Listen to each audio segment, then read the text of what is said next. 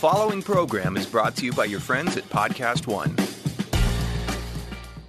Paycor knows HR teams are under pressure to recruit and retain top talent. You need more than HR tech. You need expertise at the core.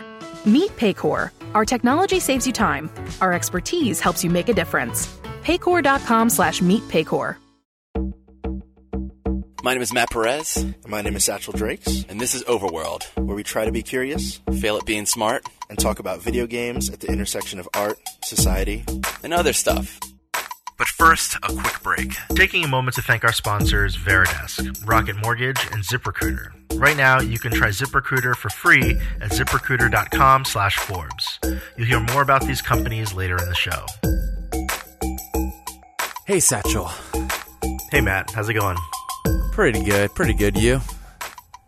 Not too bad. Mm-hmm. I finally I'd been talking with one of I talked with my third friend about like we kind of asked like, oh, like what are you playing?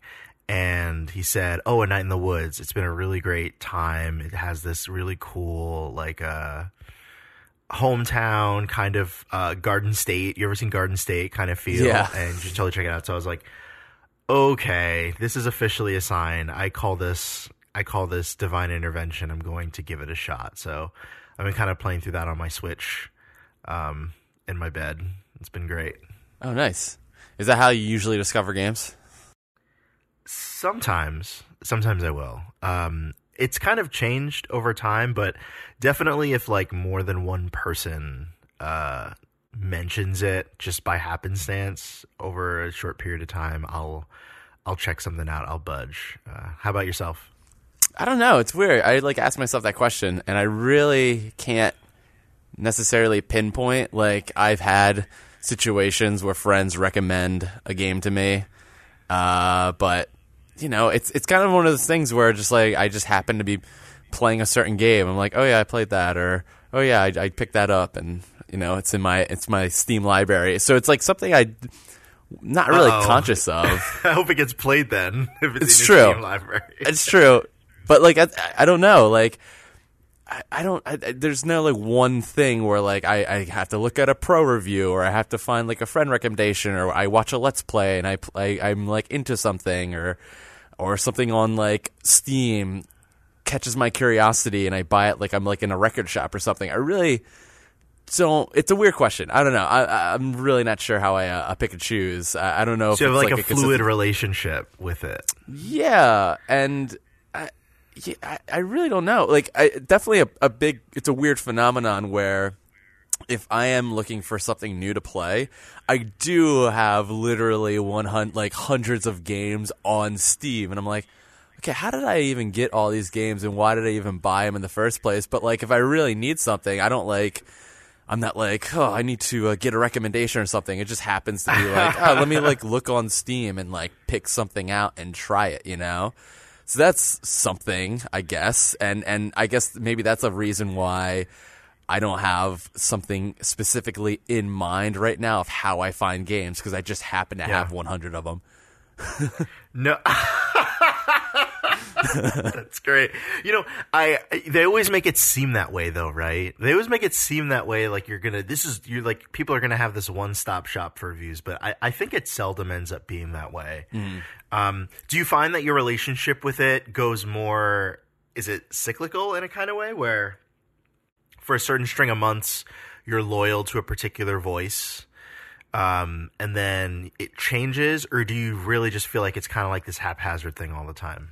I think it's haphazard. I know, like, I guess games has kind of like a cyclical cycle. Like, there has a cycle of the year of like, oh, in the fall there's a bunch of big games coming out, and you kind of know exactly how they're going to play and everything. And then, you know, throughout the year, like, an occasional thing will come out of nowhere, and maybe a friend recommends it. I didn't even know that there was sort of like I mean, I knew that there was something to like holiday releases, but I hadn't even considered that. That's cool. I think it's getting more, you know, you're seeing games come out in March now. I remember it used to be a thing of like, yeah, like nothing comes out except in the holidays. But now definitely things come out every now and then. But like, yeah, the big onslaught of like huge titles usually comes during the holidays. And yeah, you kind of expect that. But I mean, like, I remember my friend recommending me Undertale, and I was like, oh yeah, it's a game I've heard about. Let me, people were talking about it. You recommended it. Let me try it out. It's cheap, and like it just kind of came out of nowhere. But like usually it's a matter of like, I always have kind of a game I'm playing regardless, like a League of Legends, or now it's like a Fortnite or something like that, where it's something that I can just play, like a multiplayer game, and like not think too hard about it. And then occasionally like something will come out, and I guess it'll just like pique my interest enough. Or, sometimes I'm just in the mood for like, oh, you know what, I kind of want to play something like Night in the Woods, and it sometimes is already in my library. I'm like, let me just download it and play it real quick and see how I feel about it. So it's a weird thing. I'm not very conscious of it, and like things like reviews, they're not something that I'm like, I can't wait for the review for this. I'm just like, oh yeah, like people talk about. I can't wait, that review, man. IGN's on. Oh no, I shouldn't say that. Just in general, reviews. Yeah. No, that's real. There was definitely a period in my life a few years ago when like I had Polygon set as my homepage, and it was like, oh, like even not even necessarily reviews, but even if they have like a headline of something that came out, like if they have some screenshots, I'll kind of look at it. I'm a very visual person, so if I can like look at the teaser for something, like I'm willing to give it a shot. I'm very much like I don't know if you had a subscription to the official U.S. PlayStation magazine or whatever, where every issue came with a demo. Yeah. Like, I'm just used to playing I would play everything on the demo disc, Like, I'm just used to playing all of it. Like, I don't care, So, I had that for a while. And then as I started getting more friends who were really into playing video games, like, I would just kind of go off of their recommendation. And then that zeitgeist started to go really fast. You know what I mean? It's really easy if you can find the gaming community on Twitter to sort of see what everybody's up to. But I think over time, what kind of ends up happening, probably with most people, is your taste gets more particular. Where I'm at right now is I will still, because of all the fiscal benefits, I will still entertain a Steam sale and just buy based on, whoa, good deal, looks moderately fine, But also, if I hear something a few times from somebody that I respect, I guess, I'll give it a shot, Yeah.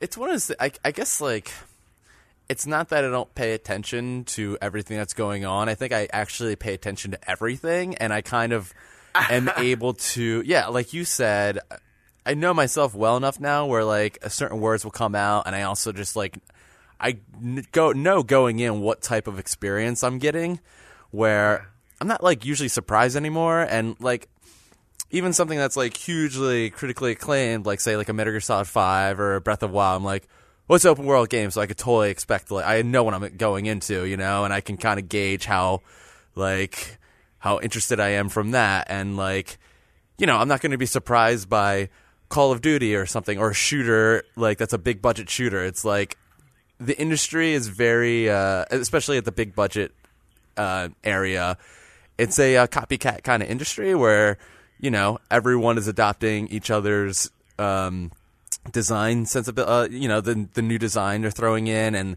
it's also, everything is getting so polished that there's like no longer any like sharp corners. So it's like, going in, like, what type of experience you're getting. Even something like God of War is a recent one where I'm like, yeah, like, Sony exclusive single player game. I know what that type of game is. I'm willing to pay the $60 to play it, but I know what type of game this is going to be. And that's why, like, something, if someone does recommend something like Undertale, where I'm like, I've seen this name thrown around and people are saying it's very surprising, sure, like, I don't know what to expect, and you go in, and that's always really nice when you go in and not knowing what you're going to get, and it's surprising, and also some things just like context, like with especially to your point about people.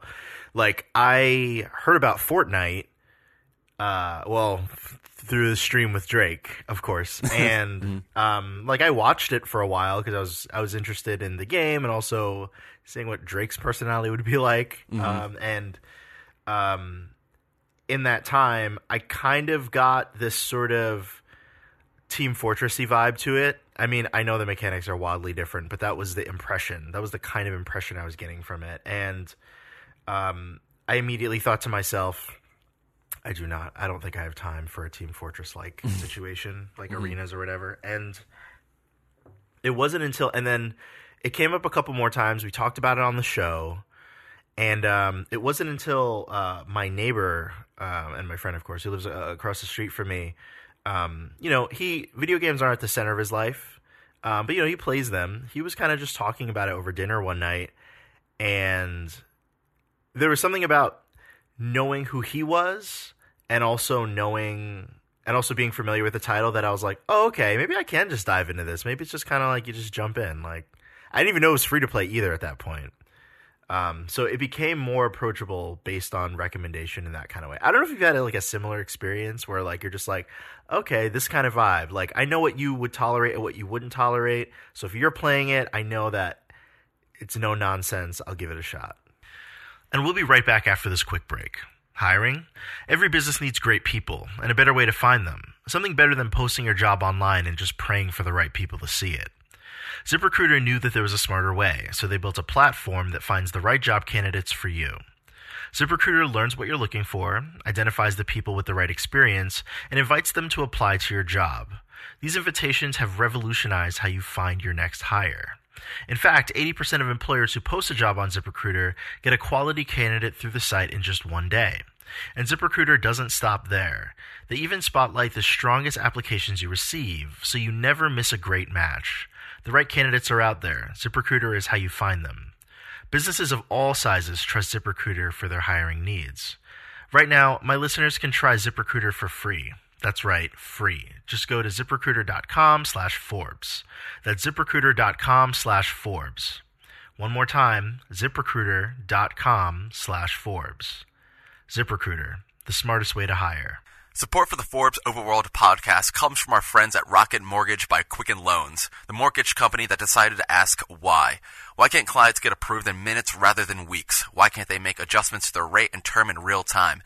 And why can't there be a client-focused technological mortgage revolution? Quicken Loans answered all of these questions and more with Rocket Mortgage. Rocket Mortgage gives you the confidence you need when it comes to buying a home or refinancing your existing home loan. Rocket Mortgage is simple, allowing you to fully understand all the details and be confident you're getting the right mortgage for you.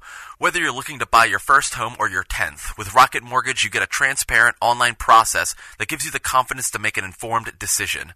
Rocket Mortgage by Quicken Loans. Apply simply, understand fully, mortgage confidently. To get started, go to rocketmortgage.com/Forbes. Equal housing lender, licensed in all 50 states, NMLS consumeraccess.org, number 3030. It's weird, like I do, when I say like there's not one specific reason I try something, I think it is partly like when there's multiple things going in its favor of like, oh yeah, a friend recommended it. So maybe, like, it both has good reviews and people are talking about it on Twitter, and also my friend recommended it, and I know that person's sensibilities. Okay, maybe I'll give it a whirl, Like, that's when it starts amassing in that way. So I get that. It's funny, like, another part of that is, I don't know, there's not many people I agree with when it comes to games. That sounds weird, but, like, how like people are like, that's the most amazing way I've heard that piece. Or like, where it's like, oh, you should find someone like a critic or reviewer or whatever that has the same sensibilities of you, and you read their reviews and get their recommendations. There's not really anyone like that. I like, and it's funny, like, you are the rarest Pokemon, Matt. No, I'm just kidding. Exactly. I'm very special. I would be a hologram. No. But like, yes, with television or film, I usually can find a reviewer, or like I can find a site where I'm like, okay, I pretty much agree with them, or like even Rotten Tomatoes where it's like an aggregate. I'm like, usually I'm with the majority, with like I see what you're saying. The two things is like I've done that in the inverse way, where I'm like, if Rotten Tomatoes gives it a low score, I will go see it because I just know like I know that I'm gonna like the terrible. Like I don't know what that is. Please go on though. Side note: if it's 50%, it's probably interesting. Cable Guy, 50%. Love that movie. Because it's polarizing. No, but no, like the two things is games and music. I can't find anyone I agree with. It's like consistently agree with. You know, like with music, I guess like a big site is Pitchfork. I didn't like. Occasionally they'll have a reviewer. I'm like, oh yeah. Like, My Beautiful Dark Twisted Fantasy, 10, fine. But then they'll give, like, Pup, like, a 6. And I'm like, how dare you? Like, it's amazing. And then the same thing with, like, games. I don't know. Wait, oh my gosh. I'm figuring this out right now. I have to know what they gave Yeezus. Go on. I think it was, like, a 9 or something. And Yeezus is good. I like that one. But no, Ooh, that's controversial, man. That's really controversial. See, I like the polarizing stuff, man. I get it. Okay, I respect that. But like everyone loved Life of Pablo, and I was not on it. Not a big fan. No. I'm with you on that. I'm actually really with you on that. Yeah. It was so messy. It was really messy. Ugh. I think it wasn't ready yet or something. It wasn't ready. Yeah, Yeezus got a 9.5. Wow. And you don't agree with that? No, not at all. I thought it was garbage. But like, I can respect like it's. I feel like it's garbage. Fully understanding that it is a very polarizing record. Yeah, I like those polarizing. I like Chrono Cross is like my. Oh, you like Chrono Cross, and like half the fan base hates it. So there you go. Yes, exactly. But no, totally. Like I don't. Those are two things. But like the way I find music is a lot different than the way I find games. I find it easier to find music that I like than games, or like maybe because. I'm not even sure. Like, I guess with like Spotify, you can, or like music, it's like 1 hour of your life. It's like literally, I could bring up Spotify, find an album. There's more on the line, yeah. And I can listen to it while playing a game of League of Legends. By the time the game is over, the album's pretty much over, and I get like a sense of like, oh, this is how it is. But I also like with Spotify, it does. Even though like I like Spotify actually, like I think people have problems with it probably because they don't pay the musicians at all, but they're weekly I've never been good with like the recommendation algorithms for for websites, but like they have like their weekly discovery or whatever it's called playlist, and it's actually I usually find like one or two new things that I'm like super into through that. And I don't know. So I've slowly been getting sucked back in. I'm a very first party like. If Apple makes a thing for it, I use it kind of person. More out of convenience than particular lines to the company. It's not like the leadership is anything to write home about right now. But like having everything plugged in and talking to each other has like kind of like really great long-term benefits. But I'm missing Spotify playlists. Like, and I forgot about it until my friend started sending me like playlists just friendly, like, oh hey, I found this stuff, like thought you might like it or whatever, and it just started going into the recommended zone, or like I would like look at their kind of curated things and I'd be like, oh man, yeah, it's like actually really good, kind of great, because it's like 20 new bands that you can like just try out for like 2 seconds. I kind of can decide like within the 5 seconds of a song starting, I'm like, I'm not into it, I'm good, I can move on. I think that's what makes games harder, because there's more that you have to assess, and in turn more that you have to invest in order to really know how you feel about it. And there's just so many opportunities for failure. Yeah, it's also and it is a like the beginning of a what am I trying to say, like, because it's like a like say like The Last of Us is like 10 hours long, right? Like it's going to have like a opening segment, and like that in itself is going to be so much more different than its middle and ending segment. And like usually that opening segment is probably the most not difficult, as in like for the creator to make that appealing to you. That's going to be like those first 10 minutes are so important in a film, and like that's similar to a game. Like you need to hook me quick, Whereas like an album, the first song can be just as good as the last song, and they can just be as accessible. So, yeah, Right, like right. I remember going to you can just be like every record. Everyone's like, well, these tracks are garbage, but these are bangers, so whatever. yeah, and like you don't need to worry about like, oh, the beginning might be slow until you're 10 hours in, and then it gets really good. Like a TV show does that. It's like, well, the first 5 seasons are awful, but maybe the 6th one's really good. Right. There's nothing like that for music, where it's just you could just There's jump always in. that friend who's like that, who's like, yeah, you just got to get through the first 8 episodes, and then, oh my gosh, it's going to be amazing. It's like, okay, Chad, like, okay, just back off. No, but like, and it's another thing of like, I remember in high school, I would go to a place called Tunes, and it was great, and it was just like tons and tons of albums for super cheap, and I would usually get like once or twice a week I would go there and get like 2 or 3 from like a band I knew, and then it was like, oh, I've heard of this, I'll grab this for like $5, and you can listen to all 5 of those albums in an afternoon. Like, it's not a big deal, like you can get through it. And then I've like discovered so many good things through that. It's tough for like when it comes to games and like recommendation algorithms, it's a lot different, and I don't think there's really anything on the market like that, right? Like Steam doesn't do anything like that, I don't think. No, they don't. And really, it's a bit obtuse to try to use algorithms to make recommendations like that. I mean, I think anything, it's just my personal opinion, I think anything outside of recommending based on a really close tie-in genre, or like like, for example, you played Street Fighter, you might like Streets of Rage, or sorry, not Streets of Rage, Guilty Gear or whatever. Get it right. Or like if you enjoyed Super Mario 64, you might enjoy Super Mario Sunshine. Like, yeah.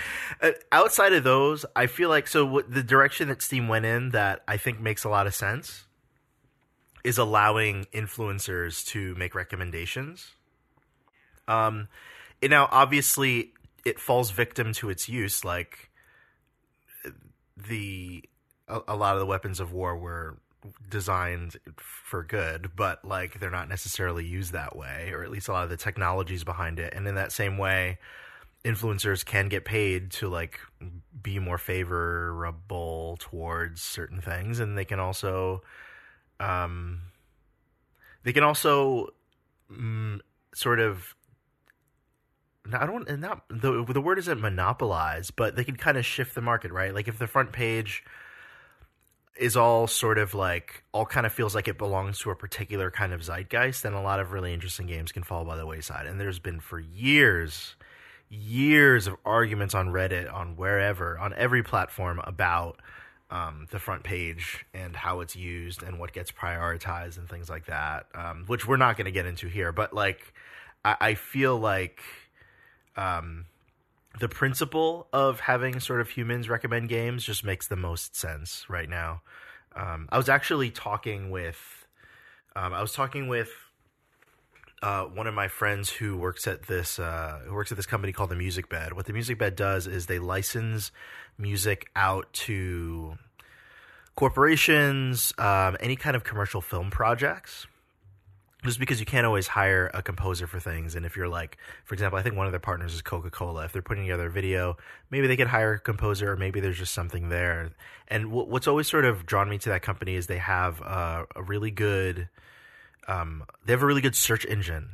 And the search engine is based on emotion. So you'll say, I want something epic that's also relaxing, and all these other things. You have like maybe 3 or 4 different like drop downs that you can like combine the right emotions, and the results are always like, they're like that Disney, like they're always on point. And I remember I was talking with him, and I was like, to me, that is like your strength. Like, you print money because this search engine, you guys took forever to tweak it, and you had so many revisions, but it's so good. And what he said was, well, actually, it's people. Like, they hire people with the ear for those combinations of adjectives, and they kind of do the work. Because if you leave it to the artist to like do it, like they'll just throw a whole bunch of tags on it. And that's sort of the situation we're in right now, where like there are people who just like, well, I want more people to listen to it. Like, yeah, it's this genre and this genre and this genre and this genre, and it gets all messed up. You know what I mean? But like, there is something about, I think it says something to like a human touch about recommendations in any regard that's like really important. Yeah. It's also, I mean, it's talked about a lot, but like the genre designations we have aren't necessarily befit to like, oh, I'm in the mood for this. It's more like yeah, it's not emotion based like a film genre is, you know, and like finding like what's the thing, like if I'm in the like I can find films that I'm in the mood for. Like they might be, I've never watched them before, but I know like this is the mood I'm in. This is what I kind of want to watch. It doesn't really matter the subject matter. It's a matter of just finding something that like hits that mood, and that's way more difficult with games, I think, because it's not like I don't know. Like, you can't really like know that. I'm in this 40-hour mood. Oh, that's true too. Yeah, that is true. You have to that doesn't mood. apply to every game, of course. Not every game is a JRPG, but yeah, no. No, it's true though. You need like a week-long mood, you know. If I'm very moody, Last of Us, that's a big go. mood, bro.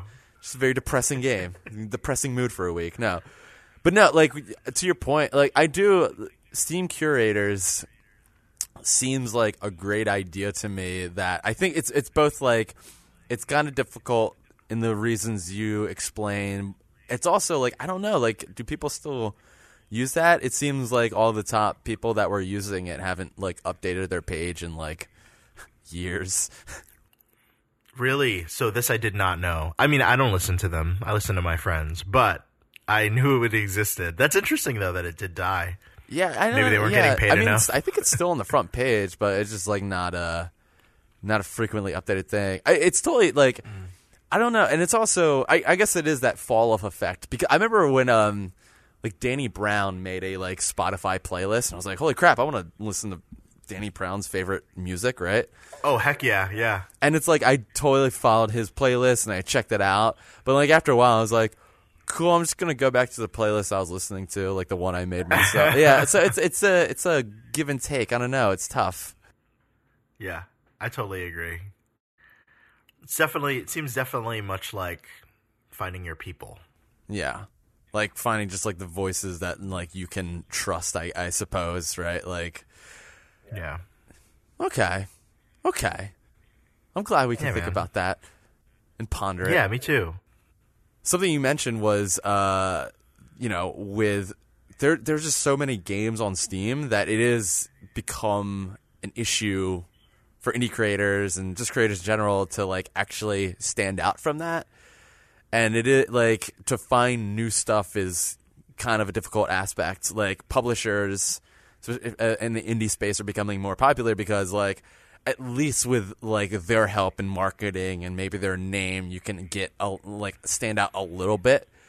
But yeah, like it's totally a thing of like I've found, I guess like quote unquote no name bands on Spotify, but like it's tougher to do that on Steam unless like they're doing it through a sale, which is like a totally built into launch and marketing for these smaller games, because that's when you really move your copies and start getting word of mouth is like, oh, we're going to like be included in a humble bundle where you get the game for free, and people are just like, oh, I'll just download it, whatever. Or like they see it for like $2 and are like, oh, I like the genre, it's $2, whatever, I'll get it. So that's like totally a weird aspect too, where it is like important to figure, like I don't know if it's a problem to figure out, or it's just like an issue that it is based on a person, or it's just like a matter. Well, you know what I think? I think there's a problem that games face that music doesn't in the same capacity. Where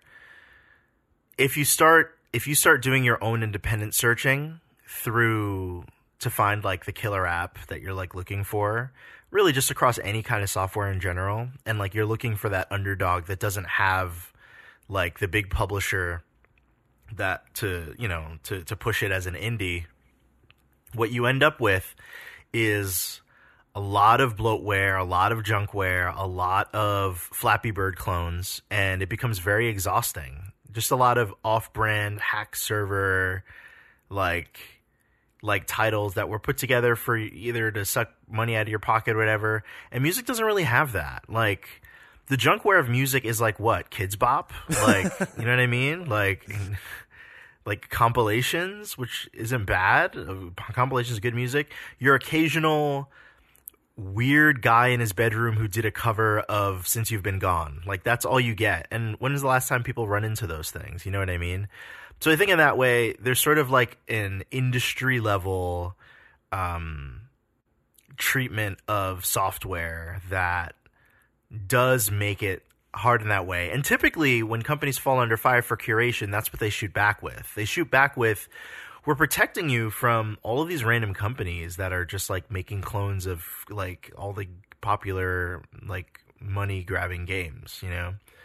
And as far as genre, what you mentioned, no, I totally agree with you. And your note on the sort of genre disparity or not really knowing how to label things, I think that's a big issue.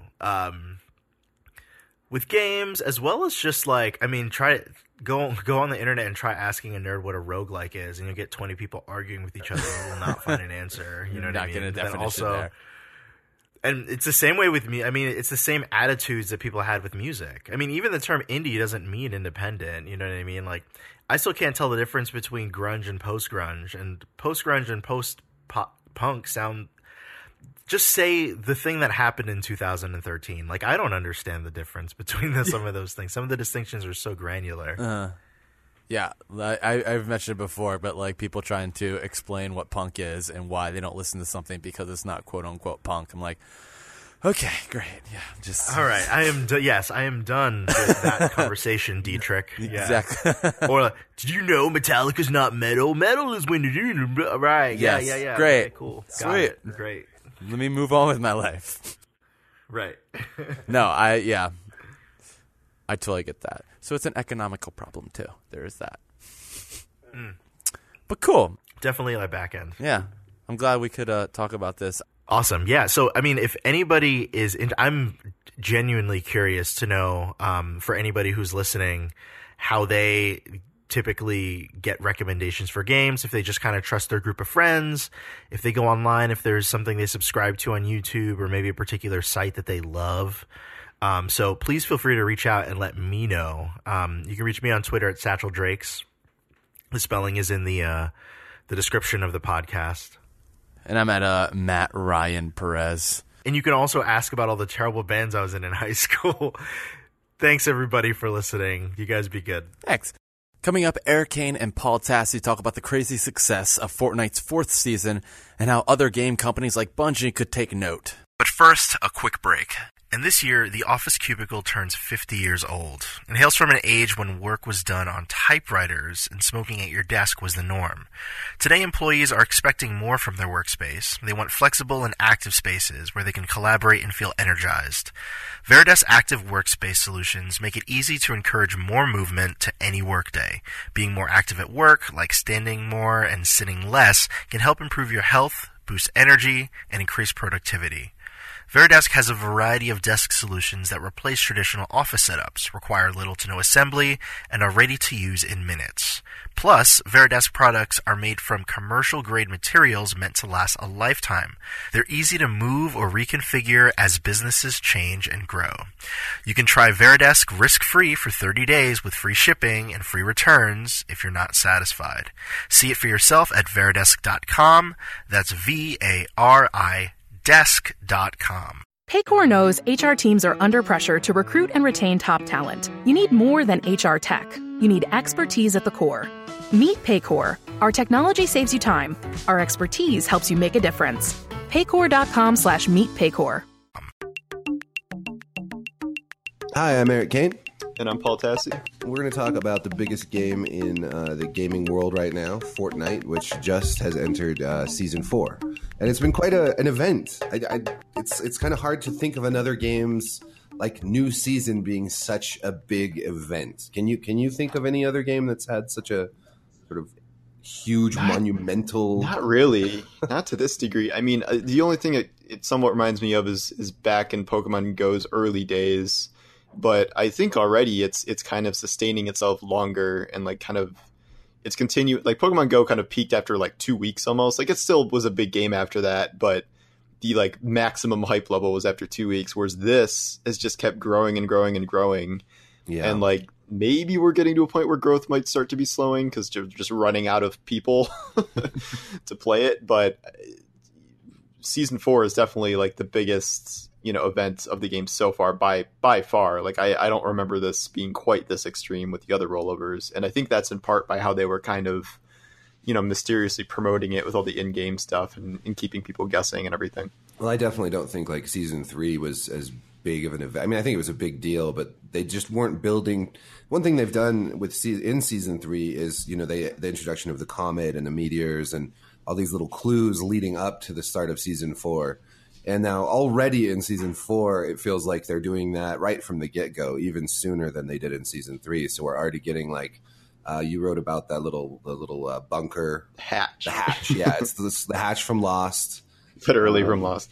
Maybe they'll have a Desmond monster skin. footprints. Yeah, the super villain base. I don't know. There's a lot of stuff. It's really interesting, and I haven't had a lot of time to play it because I've been traveling.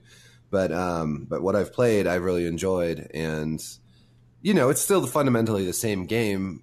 But you start this next season out, and it's like enough stuff has changed, and enough stuff is changing that it does manage to keep your interest in a way that's kind of surprising.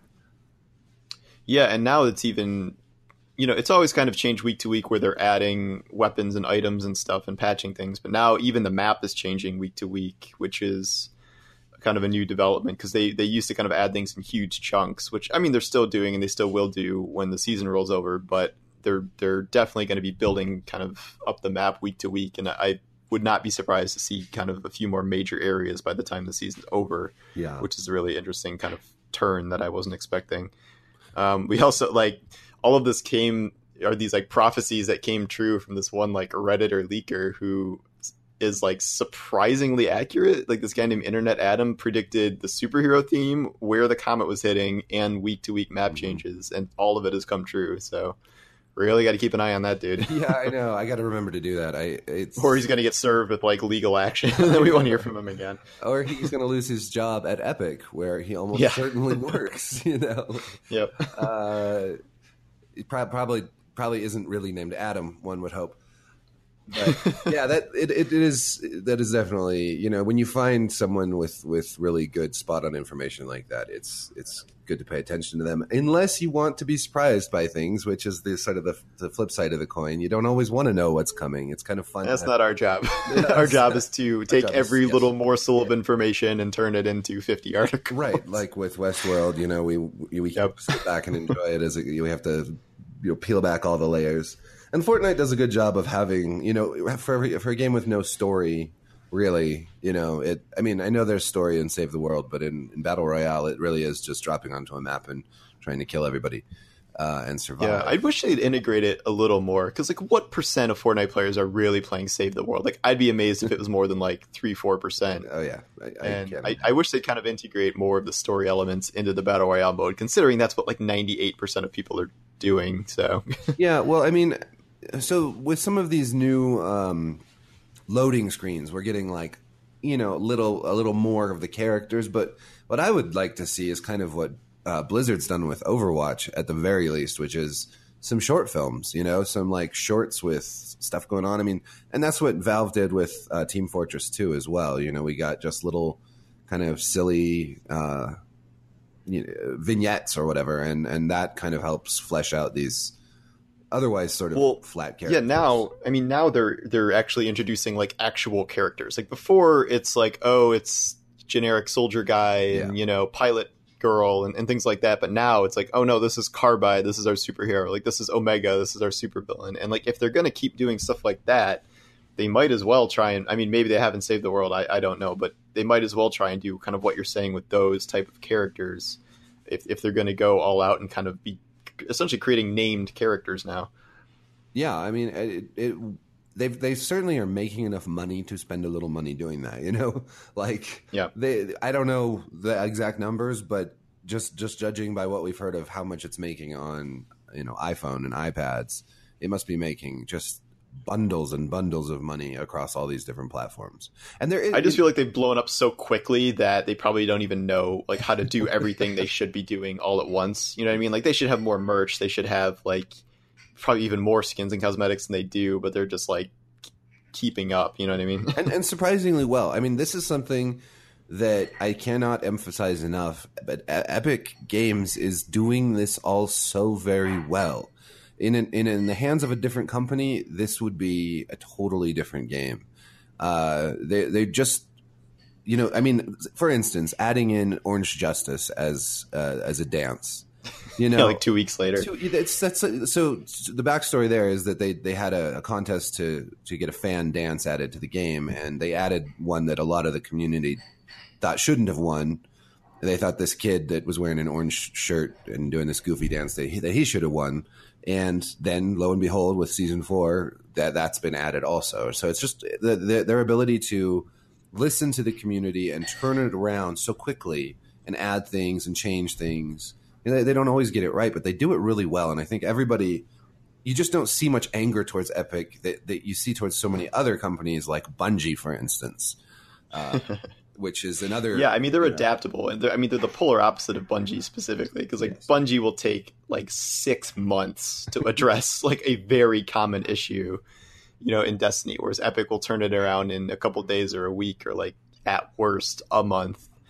And there's really just no comparison. But like I'd say compared to PUBG, that's also made them stand apart because definitely just no one can move like they move. And even though the stuff they're doing is pretty minor, like in so many other games, it takes just way longer. And like part of that is because they're working with their own, you know, baby engine, Unreal, and they're able to just kind of master it and do all this stuff so fast. But that has been one of the biggest advantages, and I think why they've been able to achieve this kind of stratospheric success. Yeah, and they do it with, I think how it, not just the speed at which it's handled, but it's just they're very open about everything. You know, they present and communicate what they're doing and what they're trying to do very, very clearly. You don't get the sense that they're trying, you know, it's a free to play game where it is very expensive to keep up with the skins. Like there's no doubt about it that you could spend hundreds of dollars on this game just trying to keep up with the cosmetics. But there's never this sense that they're just trying to nickel and dime players either. Like you do get, you know, you get to play the game completely without paying a single penny. And then the battle pass is really pretty affordable. Like, and then you get all those unlockables in the battle pass. It really encourages playing rather than just paying. And I think just combining all those factors, so you have you have a fundamentally positive gaming experience. It's a very upbeat experience. Everything down to the aesthetic of the game is upbeat, and it makes you happy to play it. It's a happy experience. It's not like any other game in that regard. I mean, I guess Overwatch was similar, but Overwatch had loot boxes, which are fundamentally kind of a icky gambling practice, and that kind of takes away from that a little bit. But I just love that sort of positivity. Overwatch also got pretty toxic eventually. Yes. Like Overwatch was pretty good at first, but because of like the team reliant nature, and if like 1 or 2 people aren't pulling their weight, it was, you know, this travesty. Whereas Fortnite doesn't really have that, because like if you're doing squads, you're probably doing them with your friends, and if you're not, you're probably doing solos. Then no one cares how you do. Right. So there's a lot less potential for toxicity there. And you're right. I mean, it's also the monetization thing where the battle pass just maybe comparatively, but it seems like one of the best deals in gaming now, because, you know, it's essentially $10. And if you just play the game, you unlock 100 items. Whereas like Overwatch has these seasonal events where they also introduce 100 new cosmetic items, but it's a lot of RNG and it's a ton of grinding, probably even more than Fortnite. Mm-hmm. And whereas Fortnite, you can also you can buy your way through the battle pass, but what they've done in season 4 is something I think is really interesting, where they've altered it so at least with the Carbide and Omega skins, you also have to grind to fully unlock all the different components of the skins. Right. So it's not like people can just buy John Wick and then, you know, it's just like it's something for the whales essentially, and no one can tell whether or not you were a whale or whether you actually, you know, trucked it to tier 100. So that I thought was a genius kind of twist on the battle pass idea, and it shows it's just kind of getting better and better in time. Yeah, no, absolutely. I thought that was a great addition to the whole scheme. The one thing I wonder is, you know, so we're in season 4, and in 10 weeks, season 5 will start. Like, it's kind of a relentless pace. Are they really going to do seasons back to back without a day's break? That's another thing you don't really see in all games. A lot of times you have like a season and then there's almost like some time in between, and then the next season starts. I think players always want to be like working towards something. So if there was a break in this, it would feel kind of weird because it's like, well, what am I even doing? Like, if I'm not trying to get tiers or complete challenges, like that kind of is, and we're well versed in how interested people are in these challenges. So I think if they like took those out and there was nothing for like a month or a couple weeks, then the game would kind of lose some steam. What the modification I think they could make is like, if it's kind of this relentless pace where people are just exhausted from grinding, I think they could maybe dial back maybe what it takes to get to tier 100 or something. Like if they could kind of nerf the grind a little bit, just so it's not like kind of backbreaking. And I don't know. I mean, I have not personally gotten to like tier 100. I don't play that much, so I don't know what exactly goes into that. But that to me would be a more logical solution than taking actual breaks, because I think the game would lose a lot if it just kind of went on hiatus for a little while. Yeah, no, that's a good point. And I guess, the battle pass is what, $10, right? Mm-hmm. About $10, yeah, $10 if you just buy the basic battle pass. So that's $1 a week to play this game, basically. So if you want to play this game and get the battle pass throughout the year, you're spending about $52 or so a year just on the battle pass. Yeah, not counting any other skins you buy or anything. Which, so it's free to play, but, if you're going to play the game and get the most out of it, you're going to spend about $50 a year, which is really still an amazingly good deal. It's not bad. I mean, if you're putting hundreds of hours into it, I mean, that's not at all a bad deal, because when you think about, most other games cost $60 by themselves, Sea of Thieves over here with this $60 asking price, it seems quite good by comparison. But I don't know. Like, I'm wondering if more games are going to start doing this, and like it's almost reverting a little bit back to like the subscription MMO model, which is weird. But like it's not like a monthly fee, but it's a kind of a spin on that.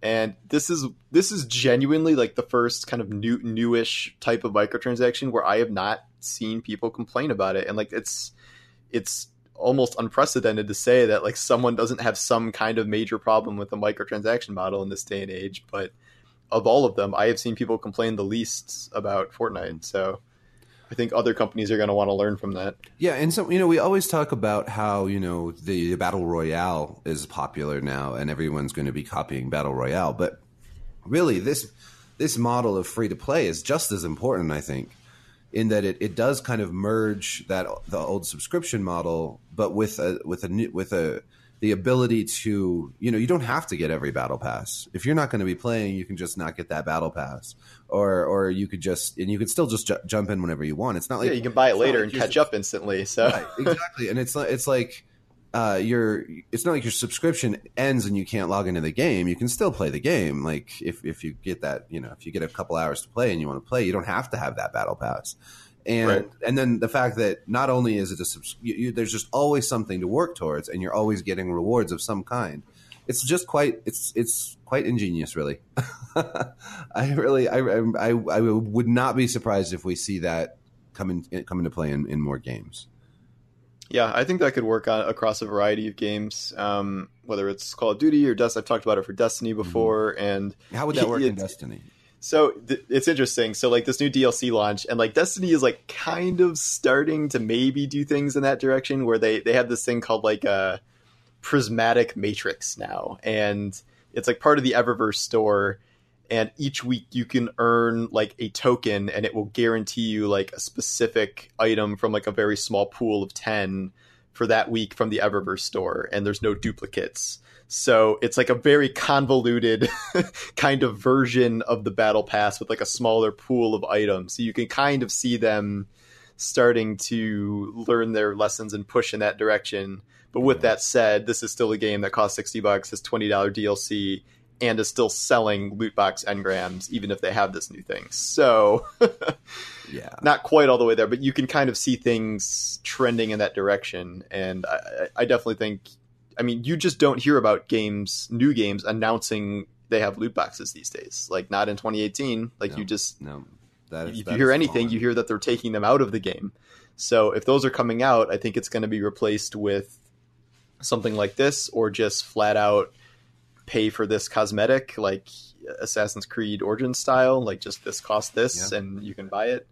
Because of all the backlash we saw last year. No, it is a victory. It's a very clear victory for gamers, and you don't really see clear cut victories to that degree before. And a lot of games still have loot boxes, and they're not all being stripped away and this and that, but the games you see that have them are getting a lot more kind of generous or focused with them, and the games that don't are not adding them because it's kind of PR suicide at this point to do that. Yeah. So, and in the background of all of this is kind of potential looming legislation where, in at least a couple of regions, there's already being rulings against kind of loot box mechanics, and I don't think you want to build your entire game around a monetization model that could be ruled illegal at any given moment. So I think that's also played into it. Yeah, they flew a little close to the sun, and now they're backpedaling, and that's good. Thanks, EA.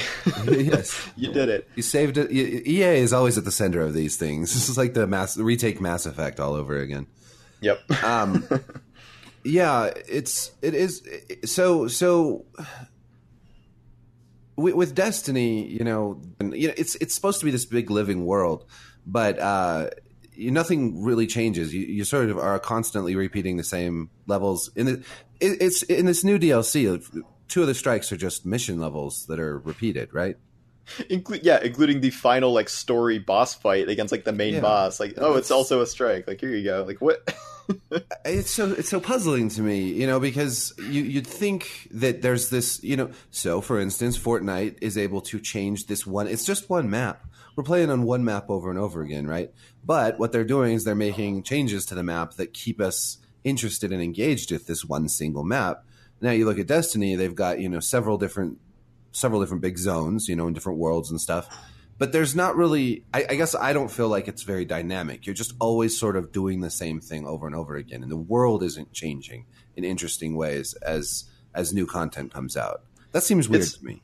Yeah, it's not. And it used to be a little more like back in year 1 when like, okay, House of Wolves was going to come out. Then they added an event in game where it's like, like these packs of new Fallen are roaming around, and like you can get some prizes for them, for hunting them before the DLC comes out. But then they never really did much like that again. And they don't, like, if they add things, it's like, it's Christmas in the tower. Like, it's the Festival of Lights or whatever they call it.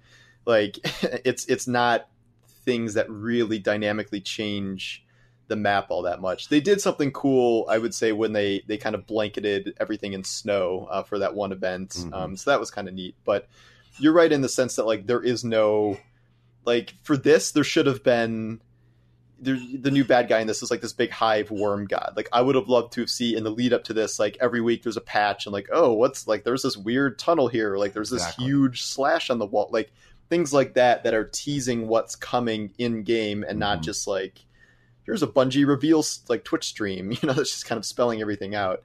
And exactly, keep players engaged with a dynamic world, which is what Destiny kind of, I always felt like it was sort of the promise of Destiny was this sort of living immersive world. And now it could be something as simple as like moving NPCs around, like, like Kain is suddenly, on Earth now, and like he's got some new stuff to say. Like, it doesn't even have to be like when you think about it, the stuff that Fortnite added was incredibly minor. It was like the comet, which slowly just got bigger, and then they put some like telescopes on the map, and then the final week they were like actually hucking meteors at the ground. But like that was pretty much the extent of it. But it's just perfect because it's this it didn't take much clues and tidbits, and people don't want to just be told what's happening. This is the internet, right? People love to guess. They love to discuss. They like to argue and theorize and have images with circles on them and red arrows pointing at them. All that stuff, videos, conspiracies, the whole thing. With a game like Destiny, it seems like, yes, this would be such an easy way to keep players engaged outside of just this repetitive grind that really kind of defines what Destiny is. And that's like something you would think like the quote unquote live team. Like the live team does like these kind of specific events, but again, like when those come, it's like, how many engrams can we sell? Like that's like the point of the event. It's not like engaging players really. And I don't know, like switching to the microtransaction model for that, like I think Destiny could get away with its own battle pass where like they stop charging for DLC and like they add new content to the game, but then they, have 100 new items that they add that you get if you just play the DLC content. And, they could even charge a little bit more than maybe Fortnite is even, but in the end, it would probably add up to a similar amount if it's $50-$60 over the course of a year. Yeah. But it wouldn't be focused on engrams or like getting people to shell out these giant lump sums for like a $40 expansion or a $20 DLC. Like that just seems really antiquated at this point. And like if people were disappointed with Destiny 2, they're really not going to be apt to shell out $20 for this. But like if they just added this to the game for free and then had a bunch of cosmetic items you could pay like $10 for over the course of like the next 3 months, I think they'd hook a lot more people. But now you just have a bunch of people that have kind of sworn off the game and won't come back because they're being charged $20 to do so.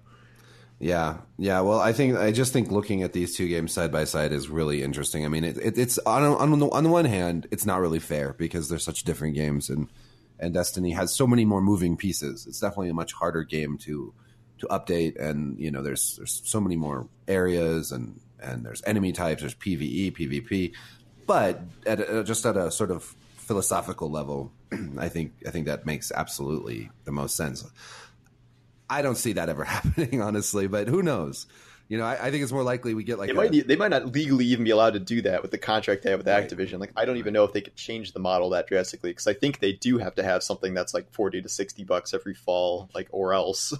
Yeah. So it might not be in the cards for them. And the other thing I do have to give them credit for is like, it is certainly a lot easier for Epic to like quickly and modify their game in small ways. Whereas I think with Destiny and their toolkit and like, I mean, the fact that is like a AAA game. It's not like a cartoony battle royale thing. It's adding new stuff to that would be a lot more work than it is for Epic. So I will concede that point. I still think they should be trying to do it, but I get that it's technically a lot harder for them to do so. Well, fundamentally, I think the problem is that we're talking about a game that's already released, that obviously just released with a lot of problems, because it as we've talked about in the past, it just threw the baby out with the bathwater when it came to the original Destiny. All the old zones, a lot of the good changes, just so much of that game was tossed out, that what we were left with was something that just had to play catch up, and it's been playing catch up ever since. And yeah, that's not easy. I really think that if nothing else, they need to learn that they can't. What they need to do is build on their universe, not continue to start from square one. Yeah, replacing things. And, yeah, like that's I mean, just like like Fortnite, it's way easier for Epic to add little tiny changes to that game. It's one map. It's it's just such a different experience. But it's from just like looking at a game being developed and evolving over time. They're making a lot of the right choices, and that's just something we're not seeing with Destiny. It's something we're not seeing with PUBG either. I know PUBG is trying, but it's just over the past few months, I've really come to look at PUBG and think, what a boring looking game this is. It's like so generic. And like it worked when it was the only game around, but it doesn't really work now, especially when it's continually stacked up to Fortnite. And like they're going a different direction. Like they still have loot boxes. They're doing like new maps like all the time, like which Fortnite is doing the opposite of that. So, but I just don't know if that direction is going to pan out for them in the long run. I mean, I guess we'll see, but well, it's striking just how distinct and recognizable Fortnite is, and then you look at PUBG and it's like generic military shooter in the extreme. Like I think that I don't know what they should do at this point, but I mean, it had some personality at the beginning with its like frying pans, and it's had some goofier costumes, but it just, I don't know, it fell by the wayside, and I feel like it's always going to be Dota to Fortnite's League now, and like maybe even not as high profile as Dota, honestly. So, well, I mean, we'll see. Yeah, I mean, and then, they've filed lawsuits for other games using frying pans, so that kind of leaves that bad taste in your mouth. Yeah, they're very distracted with their own, like, everyone copied us, and it's like, yeah, bro, it's like how the industry works, and you can't copyright a concept of a game, right. So just got to adapt. I mean, yeah, it's like way to squander your goodwill, but yep. And again, there we go. There we go back to the Fortnite thing, where Fortnite is an ultimately just positive experience, whereas something like PUBG, there's just a lot of negativity around it. Yeah, Destiny, everybody loves Epic, and like it's so weird that like Epic is like the Gears of War. Like I can't even connect them with like Gears of War because I mean, granted, it's not really the same Epic anymore, but and even before this, a couple months ago, they had all these kind of random games that just no one was really into, like Paragon and like. I mean, the original concept of Fortnite where it's like, oh, it's a defense game against zombies or something. I don't know, like whatever. Like no one was really that into the idea when it first came out. And just, I don't know, that transformation has been stunning, to say the least. I guess, you dig long enough, you strike gold eventually. And boy, did they ever. In one out of like a million cases, but yes, they did. Well, I think we'll wrap this up. I know you're about to move to a new I'm literally city. If you could see me right now, I'm surrounded by like a fortress of boxes in my office. Moving is such a pain. Taller than me. Yeah. Yeah. Well, and then I'm suffering from a cold, which has left me a little just you sound behind. okay though. Yeah, I couldn't tell just by listening to you. No, it's mostly my brain. It's just not keeping up with me today. Well, that's not great. Well, good luck with your move. When do you actually leave? Moving day is Monday, so I'll have to haul my mic somewhere and get set up quickly by next Wednesday or so. Yeah. Well, good luck, and we will talk to you guys next week. Yep. See you. That's it for this episode of Overworld. Thanks for listening. I'm Matt Perez. And I'm Satchell Drakes. If you'd like to get in touch with us, please reach us at overworld@podcast1. That's ONE.com. And also you can reach us on Twitter. My handle is @SatchellDrakes. That's Satchel like a bag with an extra L. And mine is Matt Ryan Perez. Thanks for listening. Take care.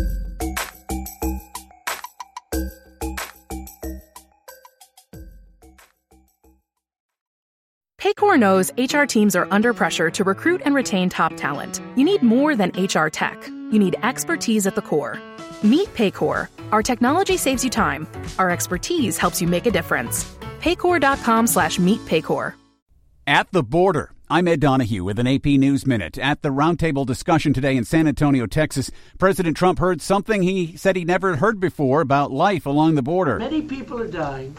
And the danger of living here, unless you know exactly what you're doing, is tremendous. This is Texas Lieutenant Governor Dan Patrick. Where are the people in Washington to stand up for these children, these women, these senior citizens? Where are they?